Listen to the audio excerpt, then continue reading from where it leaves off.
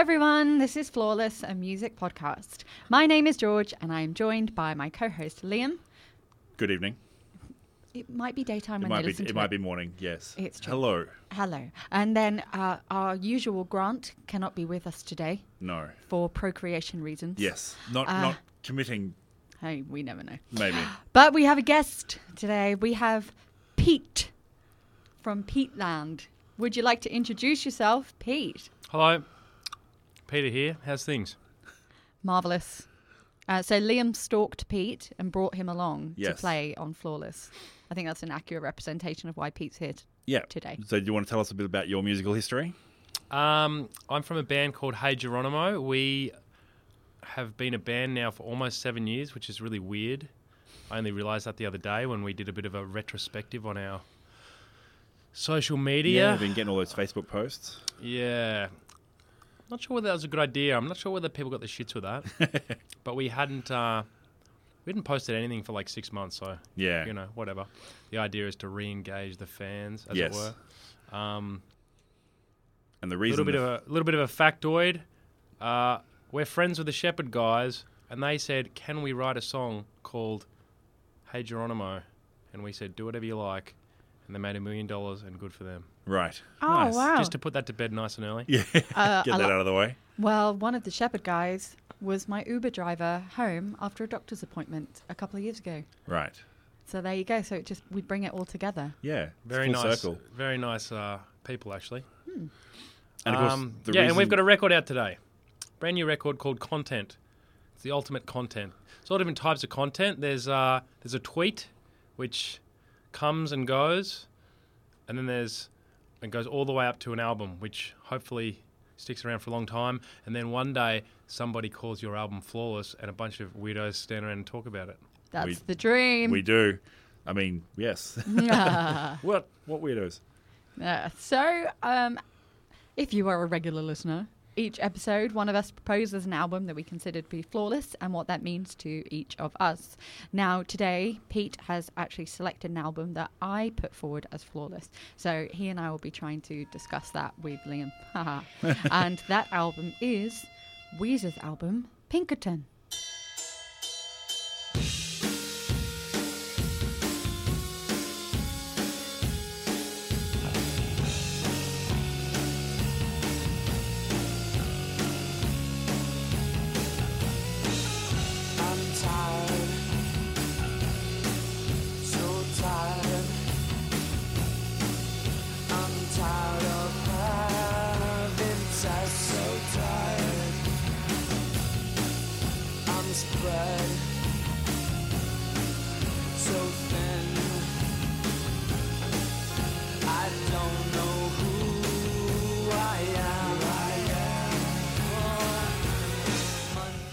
Why did you pick that album out of the list?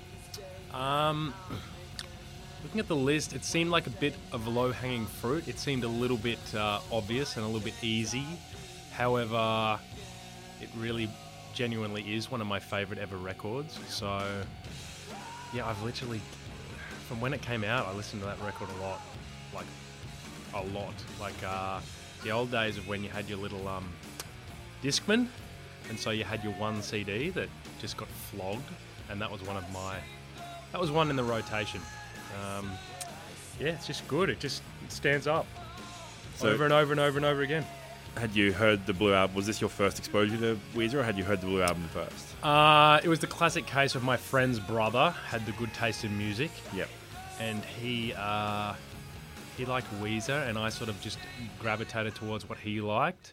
And he had the Blue Album, and then when Pinkerton came out, he sort of said, "Give this one a go." And my first ever song I learned to play was Pink Triangle on guitar. Right. Tabs. So, Nice. Yeah. Do you still play that one? You still try and throw it into the set every now and again, maybe? We played a Weezer song. I think we played Say It Ain't So maybe once. Right. But That's not, a classic cover. Juliana Yeah. Hatfield did my favourite cover of that. Was it Say It Ain't So? Might have been Buddy Holly. It was something that seemed like a good idea at the time, and then we did it, and then we realised that we should never do it again because we couldn't do it any justice. Okay, so it wasn't more the crowd turned on you. when you did No, it? we turn on ourselves. We also actually played Wouldn't It Be Nice by the Beach Boys once and Right. nailed it. We spent like weeks perfecting the harmonies, and we played that once as well Yeah, and thought, let's not do that again. So, That's fair enough. that's fair.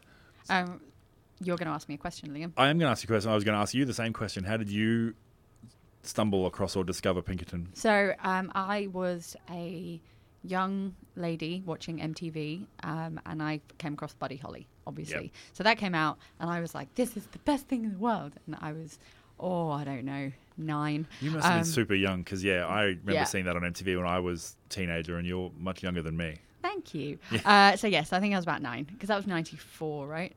Think so, Yeah. around about then. So I fell in love with the song, and it was really, really good, and I remember that. But it wasn't until probably I was 15 or so that I actually picked up Pinkerton and listened to that and went, oh, this is a bit different. This is less poppy. He's changed. And I wasn't sure about it at first. So when I first listened to the album, I wasn't sure. But I was a recently outed queer woman, so Pink Triangle amused me. Yeah. I was just like, I can wear a triangle and boys will leave me alone. Yeah. This sounds amazing. Did it work? No, No. it didn't. Because I lived in the queer capital of Europe, so it didn't really matter. No. People try it on with a, broom. It doesn't matter Yeah. over there. So I didn't come across it until a bit later, but then I just fell in love with various songs, and it's one of those growing albums on me. That's why it was much more mature as an album than the Blue album, which incidentally I had played in my wedding. Whilst I was signing the registry, we just got all of our guests to listen to the Blue album, which Nice. was great. But that was kind of like a pop, fun, entry-level album, and I really enjoyed it. But then Pinkerton just seemed a bit more complicated. And for the Madame Butterfly reasons, was probably one of the main influences for me, which I loved. So how about you, Liam?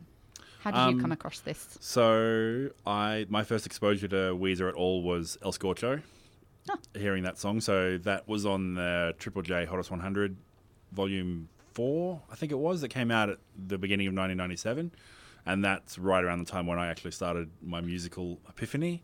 So that's when I started actually listening to decent music. And that double album, if we could do a Flawless on a compilation album, that would be it. And I could talk all day about the number of times I just looped that. I just listened to that on a loop.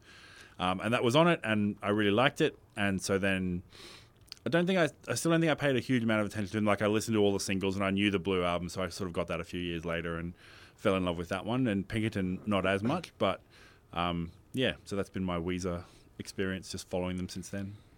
Awesome. Well, this album... following them with much heartbreak, Yes. heartache. Yeah. Yeah. So this one came out in September 96.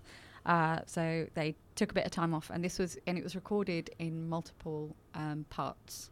So Rivers went off to Harvard to study like classical composition, and then he, during his breaks, would get back with the band, record a few songs, then go back, experience some more of life, and then come back and record a few more songs. And they deliberately kept the album in the chronological order that they were written in, Right. which I thought was really interesting, because usually you spend some time mixing it around and doing stuff, and they decided to keep it in that way.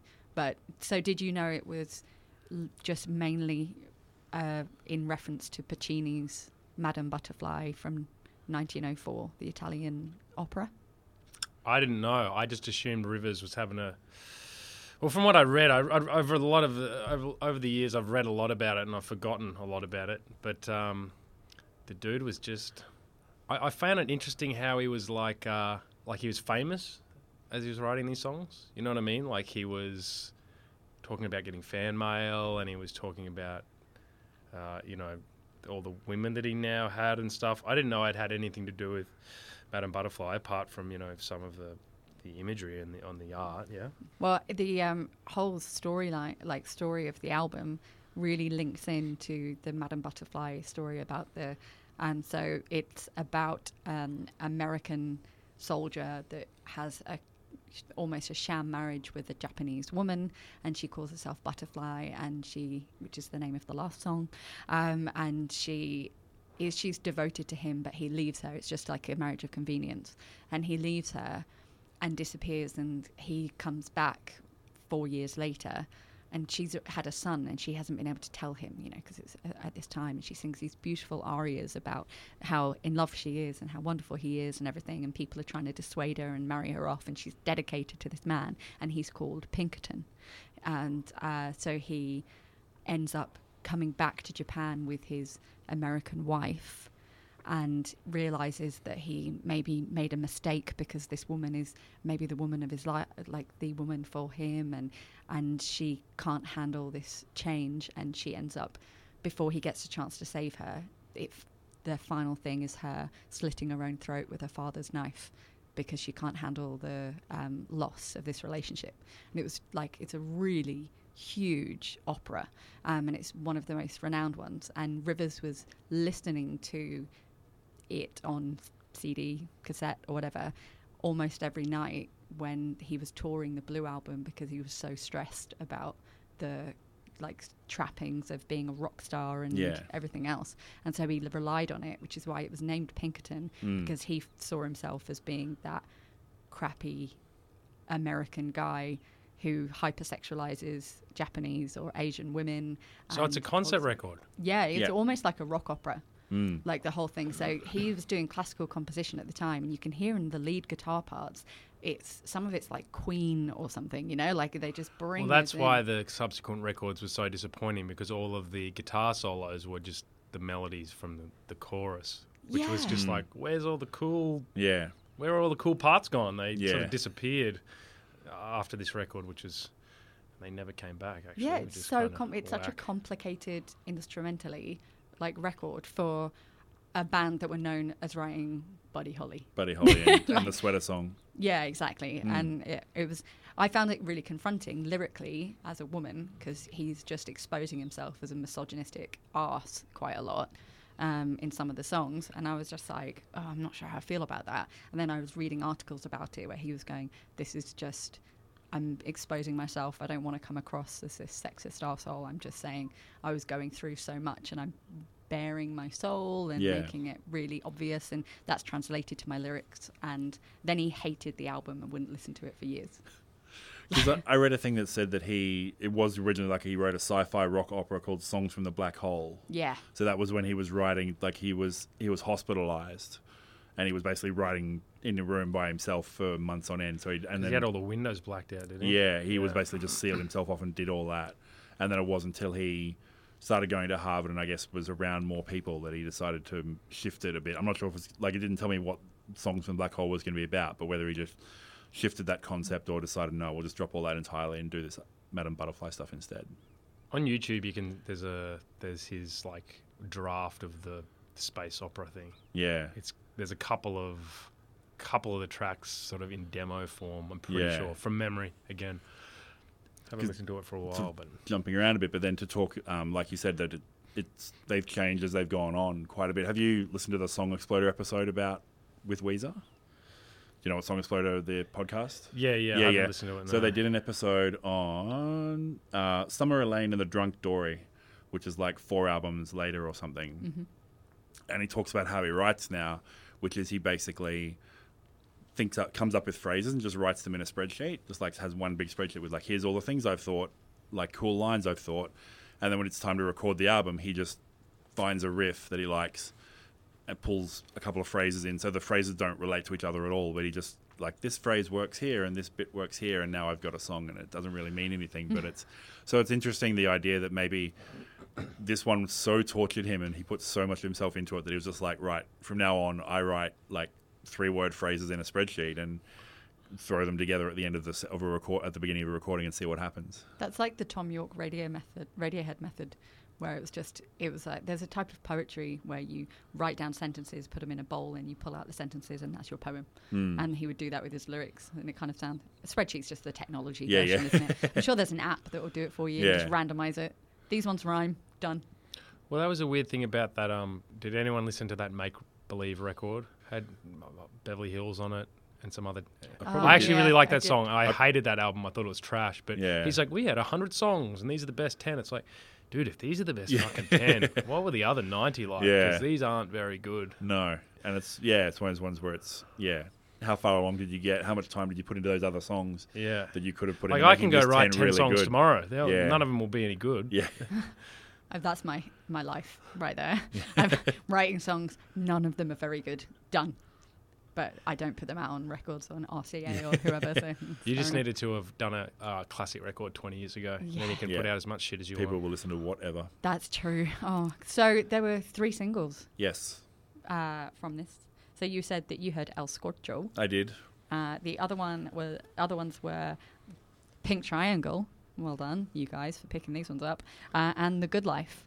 And weirdly, for an album, they're all together. Yes. All 3 of them are together in like the second half of the album. It's like 4, 5, 6 or something. Yeah, 6, 7, 8. 6, 7, 8. Yeah. They're just together before the epilogue begins of the record, and it's like that's really weird. Usually, someone throws their like favorite ones in at the beginning, but because they kept it in chronological order, they're like, okay, we've matured now. These are the ones we like the most. These are the ones we're going to release as singles or whatever, or will appeal. Because I thought El Scorcho definitely stood out enough. Like, yeah, you can tell that's going to be a workable single. But I didn't feel necessarily that The Good Life or Pink Triangle really stood out that much as, like, if you said to me there were 3 singles, I wouldn't necessarily pick those 2 to be the other ones. No, I liked Why Bother. I thought that would have been a really good one because it's got that nice.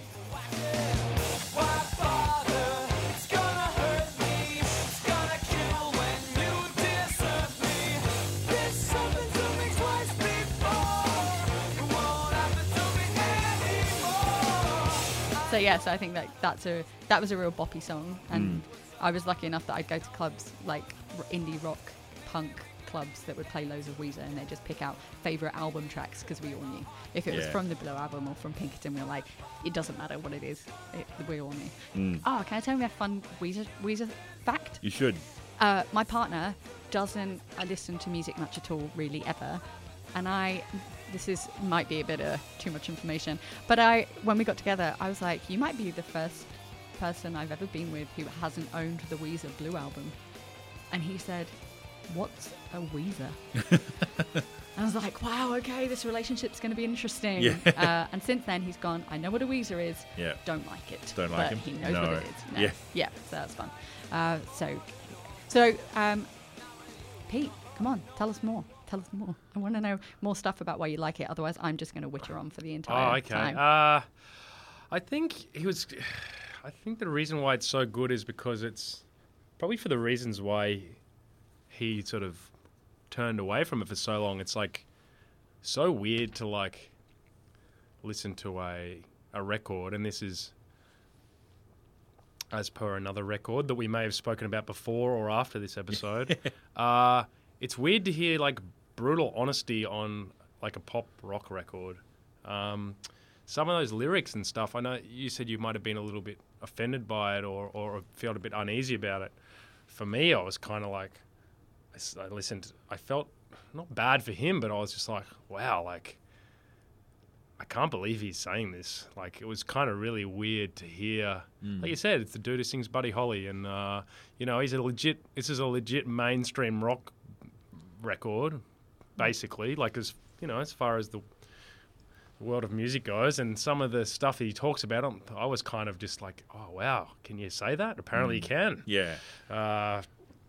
Which was, and it was the sounds were raw and the songs were good. Yeah, I mean, I'm not sure what else to say. It was just, it's still good. It's still really, really good. And the other thing is like 96. Like it's a 90s, there's a 90s sound and there's a 90s sound. And it's like the good 90s sound. It's the timeless 90s sound. It's not the 90s. It's like the good 90s sound, which is kind of really just sort of well-recorded rock and roll, really. Yeah. Like it just sounds, it's just very simple and it's recorded well and it sounds good. So Bands are still trying to sound like it. Like, that's usually a good sign. I go to gigs and I'm like, oh yeah, I recognise this riff or whatever. Like, their bands are still trying to sound like Weezer, like early Weezer, which is a nice feeling Weezer's to have. trying to sound like early Weezer. So. This is true. Yeah. Yeah. In The Good Life, there is lyrics that I really love because I'm at the time in my life where I'm starting to feel really old and stuff, and it's just him. Like, this is his breaking point where he's talking about all the lamenting that he's doing, and then suddenly he's got the good life where he's coming in just going,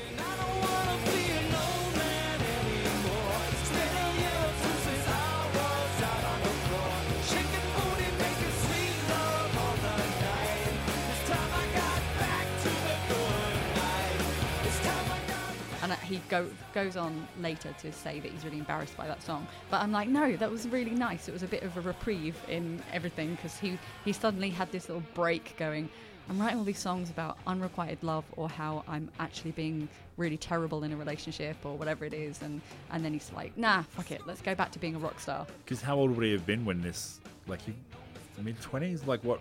I don't know what his age was when all this stuff came out. Yeah, mid to late 20s. It'd have to be mid-20s, actually. Yeah. That's very early for a depressive slump and a throw it off, no, I'm going partying slump. But I guess if you're spending most of your year at Harvard Yeah. trying to impress the other kids doing classical composition, then Yeah. and you come back and go, no, I just want to be a punk again. Yeah. Like, I was never good at being a punk, but I want to be a punk again. Yeah. And he just wrote this whole song just about it, which I thought was, I actually appreciated hearing it, because that's how I feel. So I've definitely danced and shaken my booty to this song more than once. So Nice. yeah, the intro to this album was the song "Tired of Sex." Can anyone relate? No.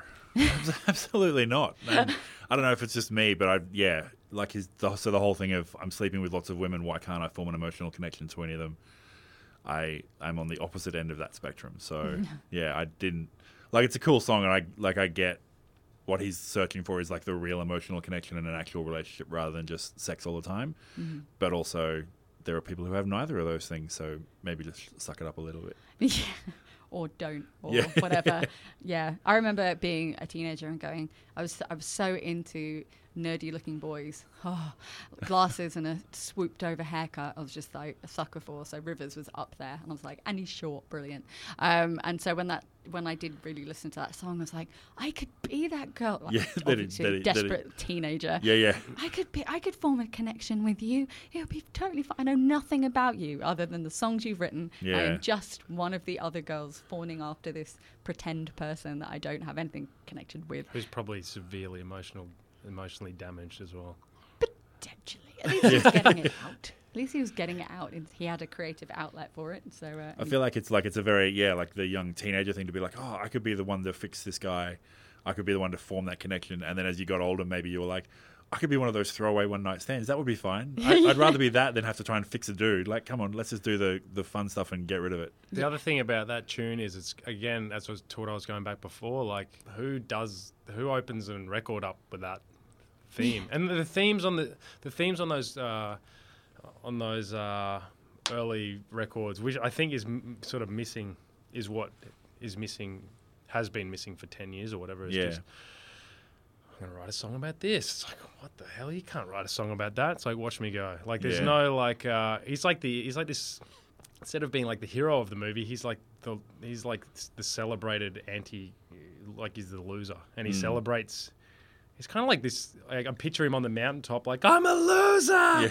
I'm a loser! Like, that's what this record kind of is, you know what I mean? Which is bizarre, really, considering that, rock and roll was all like, fuck you, man, you can't tell me what to do. And this one, he's like, I'm a fucking loser. Like, and he sort of put it out there, and everyone went, and they sort of, anecdotally, just went, oh my God, what is this? And he's like, oh my God, why did I tell everyone that? Yeah, we'll just let everyone know.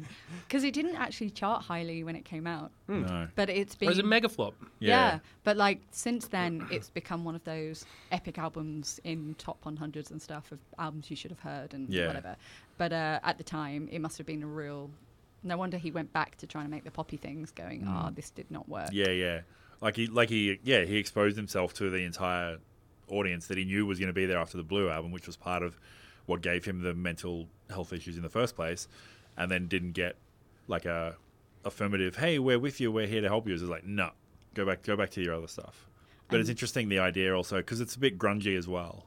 So that idea of that sort of self-loathing and self-hatred is like, there's part of that in grunge as well, but maybe like a lot of popular grunge, you don't actually know what they're singing about, whereas because these guys write sort of more on the poppier end, you can hear him and you can hear the actual lyrics. So it's like, maybe Kurt Cobain wrote the songs about the same things, but no one will ever know because he just howled into the microphone and no one knew what he was saying. Like even Pink Triangle, he's like, I finally found this girl. Like, she's a lesbian though. That's how much of a loser I am. I'm dumb. Yeah, I'm dumb. She's a lesbian. El Scorcho is all about this manic pixie dream girl that he's got in his life, and how he's just not. He has to read a diary to find out more about her because she doesn't like Green Day. Said you never heard of them. How cool is that? So I went to your room and read your diary. Watching grunge leg drop New Jack to a press table. And then my heart stopped listening to Cho-Cho San. Fall in love all over again. Super creepy. Yeah, super creepy. But this is like, again, Madame Butterfly would have, you guys wouldn't have known. One of the lyrics is, and then my heart stopped, because she starts to write, listening to Cho-Cho San fall in love all over again. And Cho-Cho San is Butterfly in Madame Butterfly. So this woman who's got a cello in her basement or whatever it is, who he's in love with, is listening to Puccini, and he's like, he read it in a diary, so now he's completely besotted, and you're like, calm it down, rein it in just a little bit, like dial it down. But it's just like a really good lyric, and it's a really intelligent lyric, and people had no idea what Pinkerton meant or whatever because it's such an obscure reference, and it's like I listened to it going, I used to listen to Puccini. I know this. Yeah. This is good. I felt like maybe that's what it was. I felt like I could be that type of sex woman because it's like, I also like opera. We could be opera lovers together. You've got the money to take me. And he could go and read your diary in your bedroom. And yeah, I don't keep a diary. I've got a Twitter account. It's all out there. Who cares? Yeah, it's like the modern version of that is, like, she said she didn't know who Green Day was, so then I spied on her on Twitter, on her Twitter account, or I created a fake Twitter account so I could get to her locked Twitter account and read all her private stuff. Oh, that totally happens. Yeah. Yes. Well, in Across the Sea, that again was that's the pen pal That's the letter. creepy one. That's the creepy one from the Japanese. She's 18, he clarified, writing a letter wanting to know all about him and stuff, and that was very sweet. But I remember listening to that and going, okay, he's got boundaries. She's 18. That's fair enough. But like, he's obviously spent time thinking heavily about connecting with someone who is physically never going to be near him. He must have been so lonely as a person, like to think that his only connection is to someone who wants to know the deeper him via a letter from Japan. Because there's a Weezapedia, which is the Weezer Wikipedia. And it was, so when I was looking for stuff, I was like, oh yeah, because most bands have like a little thing here or there. This one is really, really detailed. Like, there are entries for every single song and what every song is about, and links to like all the interviews where they talked about every single song and the entire list of lyrics. So that's where I found out, that this one's about like an actual real person. And they talk about in that, about when he was talking about the songs, when he still talked about them, that he knows it's a little creepy, but also this letter that he got helped him through some really tough mental health stuff, knowing that there was a person out there who cared about him, not in any way that's like, I want you to be music making like his bandmates would have been, but more, I want to know about you and I want to know who your hobbies are, even though it was probably just a random letter and the person who sent it probably never thought about it again. And he's not the only one to write those sorts of songs, because No. I can list, like, Loudon Wainwright wrote Motel Blues, which is all about hooking up or trying to hook up with like some 19-year-old groupie when he's on tour because he's so lonely and so bored. Yeah. And Sun Kill Moon wrote the same. They wrote one called The Greatest Night of My Life, I think it was called. Oh, I know it's pathetic, but it was The Greatest Night of My Life, and it's when he just had this vaguely connected moment with a fan in Russia or something. And This you're like, one's weird though because it's a letter. That's why it's Yeah. weird. From some random person But on the other side of the world. It's so strange. have you been to Japan? Yes. How good is the stationery? Like, how good is it that he writes about they don't make stationery like this where I'm from? And I was Yeah. just like, they're going, it's true. And from that moment, I was like, I've got to go to Japan Yeah. and buy a lot of stationery. So it was just a really, I know it's like a throwaway line, but yeah, it is kind of weirder because it's a letter, but there's that disassociation of going, he can't see any flaws in that person because he doesn't know her. I really didn't like this song. This was the first time, because I'd heard his album before, and this was the first time I was really listening to it. and it gave me a really icky feeling, and that feeling never went away. So I got the idea that it helped him, and I got the idea that she's 18, but there were just a few of the lyrics that just went a little bit too far. So, for example,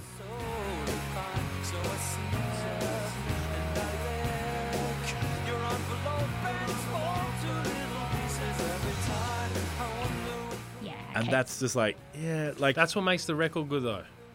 yeah, It really, I can promise you, if that's, because that's the bit that you go, I'm fucking reading this dude's diary. It feels like I'm reading, this guy's left his diary open and I'm reading, like that's the difference between this record and like, because if it's not too much, it's pretty close to being too much. This song for me was too much. Like the rest of them, I was like, yeah, this is cool, and I felt like, you know, he would really open himself up a lot, but it felt like he was like, he had that song in the chorus where it's like, I could never touch you, I think it would be wrong, and it felt like for me that was like, so I can say whatever I want now because I've already said that I would never do anything because it would be wrong. So now I can talk about it, and I can talk about how I wonder how you touch yourself, and I'm just like, yeah, no, that's not actually okay. So yeah. So it was like a bit too much. That was a honesty. bit too far for me. Like it felt like he was, just that line about it would be wrong. He was using that to therefore excuse a lot of the other stuff in the song that didn't really work for me. That's one of the things that I had a problem with at first when I was like listening to it, going, it makes me feel a bit uncomfortable as a woman who has written fan mail, mainly to the band Blur growing up.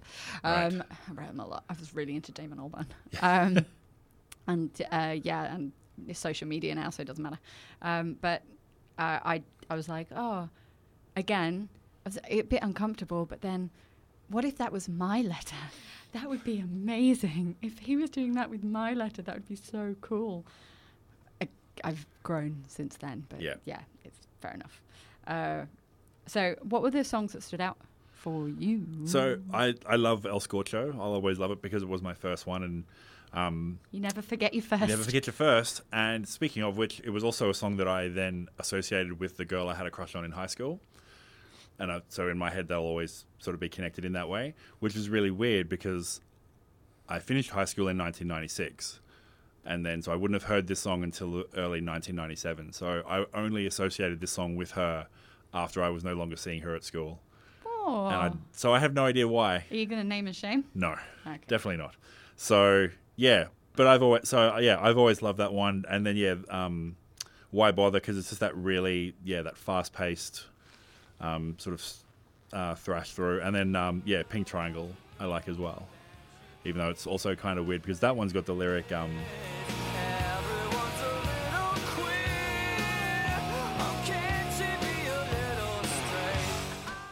like, that's not really how the everyone's a little queer thing works. Yeah. So, but you know, I as a queer woman, I used to be like, why is she so straight? Yeah. Oh man.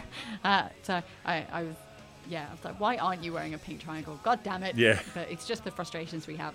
Yeah. And then you end up with someone who doesn't even know what a Weezer is. Yeah. Anyway, so it's all moot. Yes.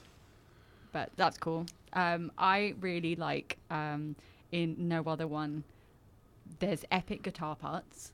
Like, again, it's just like really classically composed guitar, Queen rock opera stuff.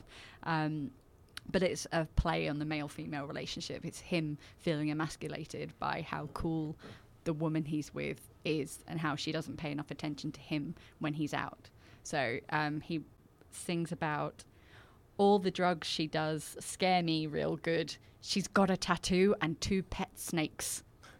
And apparently that's enough for him to go, oh man, I'm intimidated by this one. But, you know, we've got each other. There's no one else I could possibly have. We've got each other. And he's going to deal with anything she does because he's too scared to be alone. And I was like, I've got tattoos. Does that make me cool? Yeah. It doesn't. But it does. Does it? Among other things. My mother would disagree. Oh. But it's not a Chinese symbol or a boy's name. So she's fine with that. Yeah.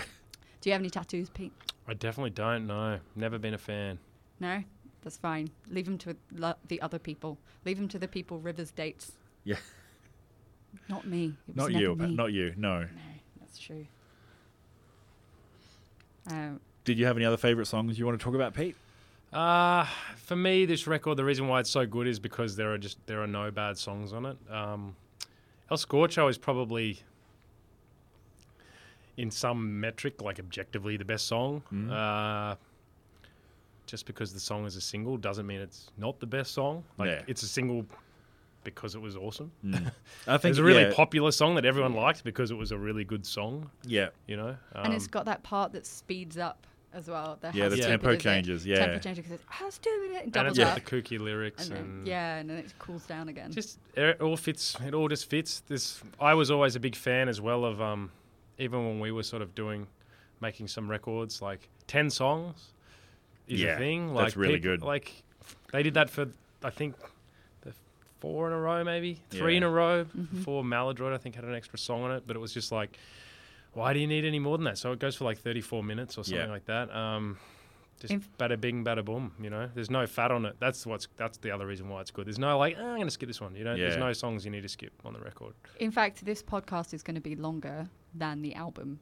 Yes. That's fun. Yeah. That's a fun fact for you all at home. I could just play it in the background and just let it would die before the podcast finished. That's true. I really like Butterfly at the very end, again, because of the Puccini references, where he's just talking about having the story of a woman that he pins down, destroys her, and leaves in a state of sorry and apology. And like it's him burying himself, really quiet, just him and a guitar. I think I can't remember if Kosh was on it as well.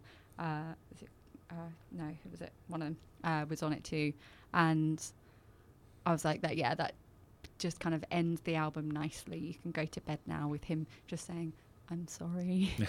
I'm sorry. It is a nice way to finish considering how the record starts. Sounds like a Formula One car. Yeah. It's very opening up the aggressive. throttle. That's true. It's a driving album. It's got loads of dancing hits and stuff on it, so that's why I enjoy it. And yeah, it's one of those like just don't skip. That's like one of my definitions of flawless is something I can listen to. I can listen to at least one of the tracks dependent on what mood I'm in, and I can listen to the whole thing without skipping forward, and I don't have to like make an edited version where I have with some other bands and stuff. Whereas, because even with their other records, I'm like, I'll pick out a few songs and pop it in a playlist, but with this, I will happily listen to it start to finish. And it would be awesome, Liam, if you could bring in I think it's called One Fine Day aria of Cho-Cho-San, the Butterfly, at some point during this podcast. I will try. I'll do that. We can do that.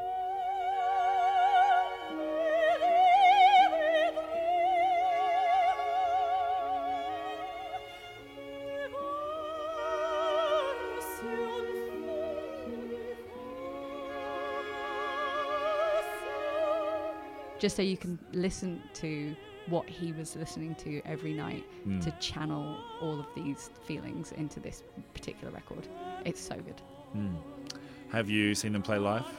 Nope. Haven't, because I was too young to get them during the first 2 albums. Didn't love the rest of the stuff enough to go and see them at very expensive big stadiums and stuff like that. But when they came back, they just played...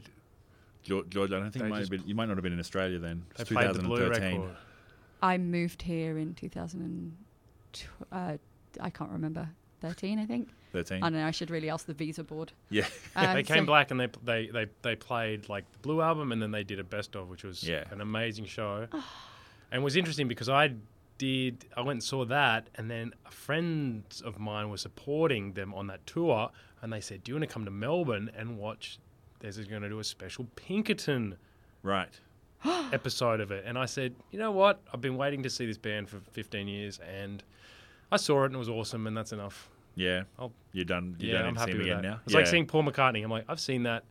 If someone said, do you want to see it again? No, I saw it, and part of my soul was nourished. The and bucket list is ticked. Have you seen exactly them? right. Yeah, so they were here in 1996 on this album, and then they didn't tour again for a really long time, so 17 years. And basically, for about the 5 years leading up to it, every time there was like a festival or anything like that, it'd be like, Weezer's going to be on the lineup. Weezer's coming to, like, they just put an album out because they were putting albums out every like 18 months. So it's like, they're going to be coming. And so they finally, in 2013, they toured, and it was 17 years after, and they played, so I think the first set was like a reverse chronological of their singles, so they sort of lent like El Scorcho was the last song they played before they then launched into the Blue album, and then they just did the Blue album in full. And they had the big yellow W and all that sort of stuff, and it was really cool. That's really cool. Oh, I'm really sad I missed And that. they were good. Yeah. They're a good band. They're really Because I've seen bands I loved before and been so disappointed when I've left. No, they were legit. They were, yeah. And they've also got heaps of good songs as well. Yeah. Because the thing about Weezer's subsequent records after Pinkerton is every record had one or two good songs on it. Yeah. So the records themselves are a bit but like even Make Believe. Beverly Hills is a great song. The rest are terrible. But every record has a good song on it. So all of a sudden, 6 or 7 records later, Yeah. they've got an amazing set of, really great tunes. So they know, and then they'd obviously practiced really a lot, and they'll probably still play all the Blue Album songs quite a bit. So they were really tight, and they all really worked well together. Like you could tell they were like a career 20-year band. They've been doing this stuff for long enough now that they had it down tight. Awesome. Well, I'm sad. Yeah. Well, So thanks, guys. 17 years. So They played recently as well. They supported Foo Fighters like last year. Oh, I know. that's Could right. not afford Yeah, that. yeah, no, that- really yeah. wanted to go. Really wanted to go. They played at River Stage, I think. Yeah. didn't they? Or is it the Suncorp Stadium they Suncorp? would have played. Yeah. Yeah. You're not going to get a great Weezer performance when the sound and everything's set up and there's no one sitting in the crowd yet because they're all still out the back getting beers. Like it's not. Yeah, that's not a good way. One day it'll happen. The stadium And I'm going to support take my slot. partner and I'm going to say, that's a Weezer. Yeah. Right there. They're due for Enjoy. a full tour in 2030. So if they go another 17 years before they do the full tour again, that's so yeah. Start saving up the pennies, everybody. All right, cool. I'll get a job. Okay, so it is time to ask the contestants of today's podcast if they would say this album was flawless. Now, it was on my flawless list, so I think it's a given. I just wanted to clarify that I found some of it really confronting, and it grew on me, and it became an album that I will continue to have on my playlists for the end of time, because it's just confronting, and his honesty about his lyrics and stuff was just a really exciting experience and unusual for someone in the 90s to do. So I quite liked it, but I just wish he'd maybe put a little precursor at the beginning going, just so you know guys, this album Not about I was me. in a bad place. But yeah, he did it in subsequent interviews in Enemy and everything like that for me, so it was cool. So I would say it was flawless. Mr. Pete. Yeah, I don't think anything on this record should change, so definitely. It's just like I said, it was when I saw it on your list, it was, like I said, low-hanging fruit. It seemed like obvious, for me, it's obviously pretty perfect.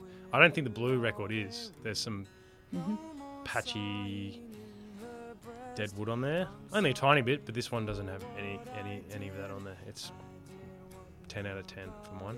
Yay. Okay, Mr. Liam. I'm going to have to say no, unfortunately. I've explained how Across the Sea gives me the willies. And that Bad choice of words. that sticks around for 3 or 4 songs when I'm listening. And I normally skip Butterfly as well. It's the quiet acoustic one at the end that it doesn't affect me the way it probably should, so I kind of skip it. But the other part of it was that I love the Blue album. I would nominate the Blue album as being flawless. And you've talked about thematically how it grew and the construction really grew, but sound-wise and song-wise, this felt a lot more samey. To me, the songs I found the songs a little bit more they sound a lot more alike, whereas in the Blue album it feels like there's a bit more variety. So I really love the Blue album, and I felt this was actually a step back from the Blue album. So yeah, unfortunately I couldn't give it flawless. As did a lot of people who were buying the records Yes, at the time. so I'm one of those lamos who was like, boo, and then maybe in 10 years' time I'll come around like they all allegedly did. That's fair enough. Okay, well, thank you very much. So we didn't get the 100% flawless on today's record, but thank you very much, Pete, for picking an album out of our list. Totally. It was very exciting. Thank you for coming along and playing. We would like to thank everyone for listening. Flawless is recorded at the Edge Studios at the State Library of Queensland, which is a fantastic free space, so check them out. If you'd like to help us get the word out about Flawless, you can give us a rating or feedback on most major podcast services, and it helps other music lovers to find us. We also have a Facebook page where you can be part of the conversation. It's flawless.com/flawlessamp, and you can give us a rating or like or share it on there too. Every little bit helps. We also have a Twitter, twitter.com/flawlessamp, and an Instagram, flawlessamp. Thanks again for listening, and we'll see you next time. I'm sorry. I'm sorry. I'm sorry.